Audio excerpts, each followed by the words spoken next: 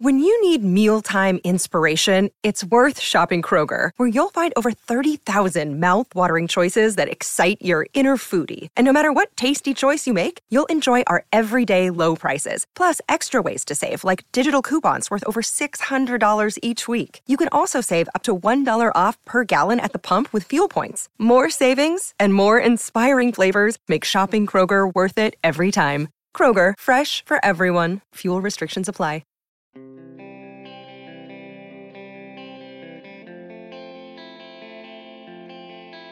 We're a long way from seeing the Stanley Cup raised, but one thing that I think we can all agree on is that whichever teams make it to the final, let alone winning the championship, are going to be founded principally on skill and speed. Mind blown. Good morning to you. Good Monday morning. I'm Dejan Kovacevic of DK Pittsburgh Sports.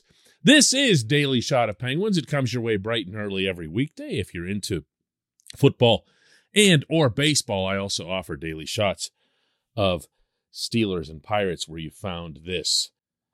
The Avalanche are up 3-0 on the Oilers in the West. The Rangers are still up on the Lightning 2-1, although Tampa Bay prevailed in Game 3 yesterday on a last-minute goal by Andre Palat.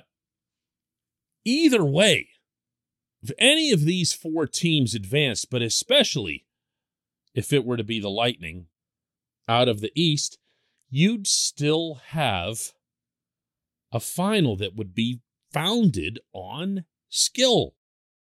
The only reason I bring this up is probably the one you're thinking here, and that's that to see, hear, and read the sentiments of a lot of the Pittsburgh fan base, one would get the idea that somehow the Penguins were left at the side of the road after the first round by a whole bunch of great, big, strong, tough teams that plowed their way through, and nothing could be further from the truth. Who were those teams entering these playoffs? Calgary probably really jumps to mind, right? Not just because they employ Milan Lucic. They just have a generally bigger team. St. Louis won the Cup a couple of years ago by having that bigger team. Poof, there went the Blues. How about the Capitals? For a long time, the biggest, the toughest team.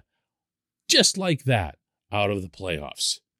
So where is this narrative coming from? Where is this notion that the Penguins, if only they were bigger and tougher and stronger, they would have been keeping pace with all these teams that advanced? They're all gone. They were all gone for the most part right away. Is this entirely because of Jacob freaking Trouba? Is that what this is? Because one filthy player, and he continues to be that with another lousy elbow in Game 3 yesterday, of course, uncalled, unpenalized, definitely won't get supplemental discipline. But Trouba is not a trend. Trouba, for that matter, isn't being effective because he's big and strong and tough. He's being effective because he's being filthy and the league isn't doing anything about it. Now, if you want to see that as a vision of what's to come in the NHL, feel free. I'm on record as saying that if the league does permit headhunting the way Trouba's getting away with it, then every team should employ at least one of them. But, and don't laugh at this, I genuinely believe that this is an isolated matter, meaning Trouba's playing for New York, and everyone in New York, including the broadcast networks that are so beholden to the New York market because, I don't know, ratings or something, or worrying about being blasted on the tabloids for your TV commentary. But between all of that publicity, the positive publicity generated in New York for Trouba, who's now being seen as some sort of conquering hero, that's where the NHL is. That's where the league offices are. And we're not so advanced as a society that doesn't still matter. This portion of Daily Shot of Penguins is brought to you by the good people at the Greater Pittsburgh Community Food Bank, where they're committed to providing food for all of our neighbors in need across Western Pennsylvania. They, in turn, need your help. Find out how $1 can be turned into 5 full meals for those in need. Visit pittsburghfoodbank.org. So no, I don't believe Trouba portends a trend. I do believe that the league has a real New York problem, but I believe within that the league's not going to do anything about it because the league's going to pretend that it doesn't exist. Beyond that, where does one come up with a solid argument? What is that convincing argument that the Penguins should get bigger and stronger? Based on what? That they couldn't outplay the Rangers? They did outplay the Rangers in 6 of the 7 games. The Penguins also backed by a journeyman AHL goaltender for the overwhelming portion of that series.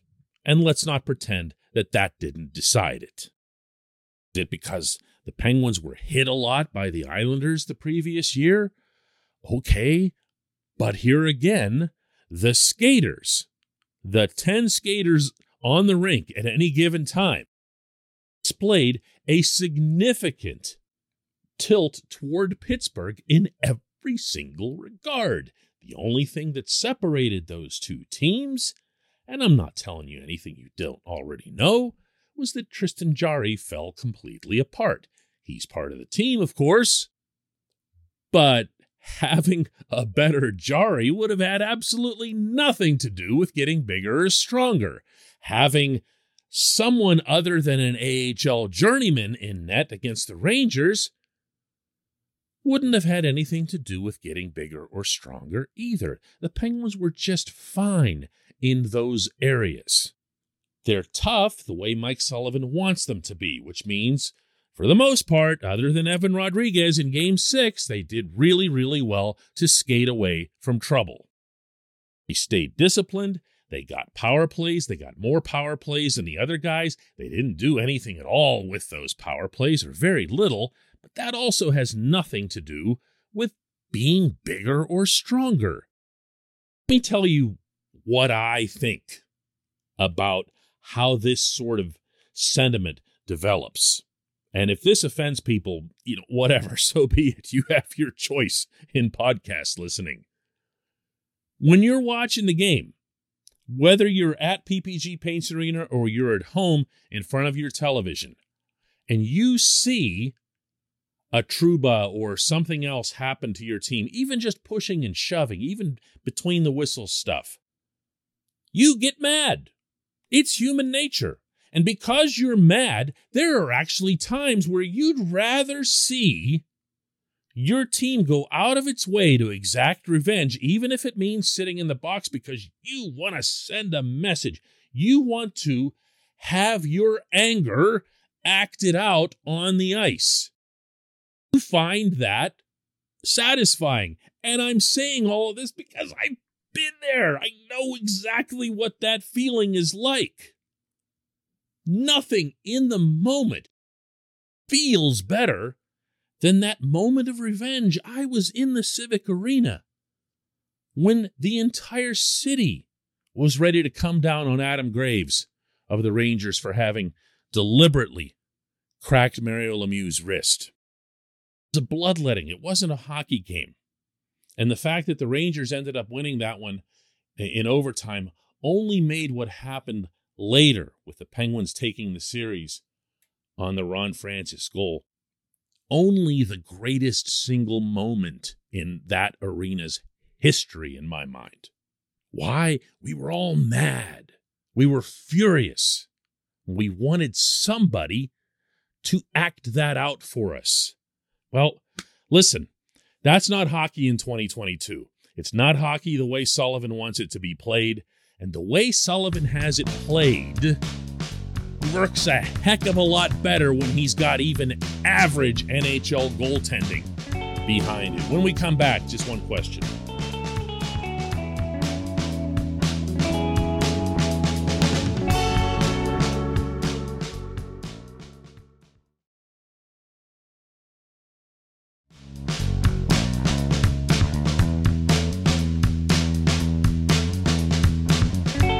And today's J1Q comes from Todd Ellis, who asks, in all seriousness, what does Sidney Crosby need to do to his game to merit more consideration for the Selke Trophy? For anybody who missed it, Patrice Bergeron won it for the 5 billionth time yesterday, and I am completely fine with that.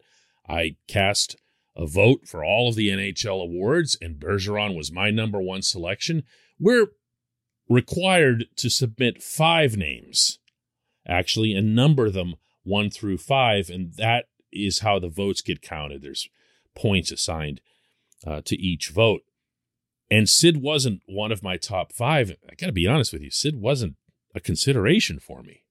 For one, he missed a pretty significant chunk of the early season, and that's always going to hurt you when it comes to awards. So I really didn't see Sid as being a factor in any postseason honor, with all due respect to who he is and all the points he ended up putting up.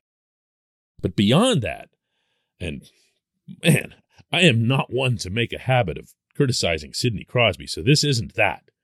But I thought he took a step backward defensively from where he was the previous season. And even that's not a criticism, because I thought he was outstanding defensively the previous season. Sid did have his games over the course of the winter where he was the 200 by 85-foot monster, just covering the entire rink and dominating, and he had more than his share of those in the playoff series against the Rangers. But there also were a lot of games along the way where, remember when Teddy Bluger went down with a jaw injury and the Penguins lost that ability to just consistently dispatch a checking line out there against the other team's top opponents? Well, that went all right occasionally, but it went very badly at other times. And I dare say that among those times was whenever Sid would go head-to-head with the likes of Bergeron. That was and has been on a regular basis for Sullivan a matchup that he sought out. He has no hesitation and never apologizes for putting Sid, Jake Gensel, and Brian Rust out against another team's top line. He has that kind of belief in those guys. And again, not without cause. But we saw multiple occasions this year where that drove a loss. That simple factor drove a loss. So that's probably as far as I want to take this before I completely convince everyone to never listen to this show again. But, I mean, I'd like to think that whether I'm right or wrong about stuff, always just sharing with you what I actually believe as opposed to just blurting something out to hope for some big reaction or whatever. That's not my style at all. Sidney Patrick Crosby is the best full-rink player I believe that I will ever see in my lifetime. And yes, that includes you-know-who, because 66 would only commit himself to the defensive zone in the most perilous of playoff situations. Now, when he did, he had no peer back there, but I don't feel like it's worth recognizing what Mario did defensively just when he turned it on. Sid is always on. Sid has a motor that's beyond belief. So for what Sid has done over the course of his career, yes, he should have been in more Selke conversations than he's been. But 2 problems with that. One, everyone's always going to think of him as an offensive player. And even though some guys can kind of overcome that the way Andrei Kopitar and Alexander Barkov have, and by the way, Bergeron as well, Sid's obviously at another level from those guys when it comes to offense. The other, and I really think this is the bigger one, is that he is playing in the era of Bergeron. And Bergeron just owns this award. No one's won it more often than he has now. 5 times now. 5. Inconceivable. I appreciate the question. I appreciate everyone listening to Daily Shot of Penguins, and presuming anyone still wants to stick with this, I'll be back with another one tomorrow.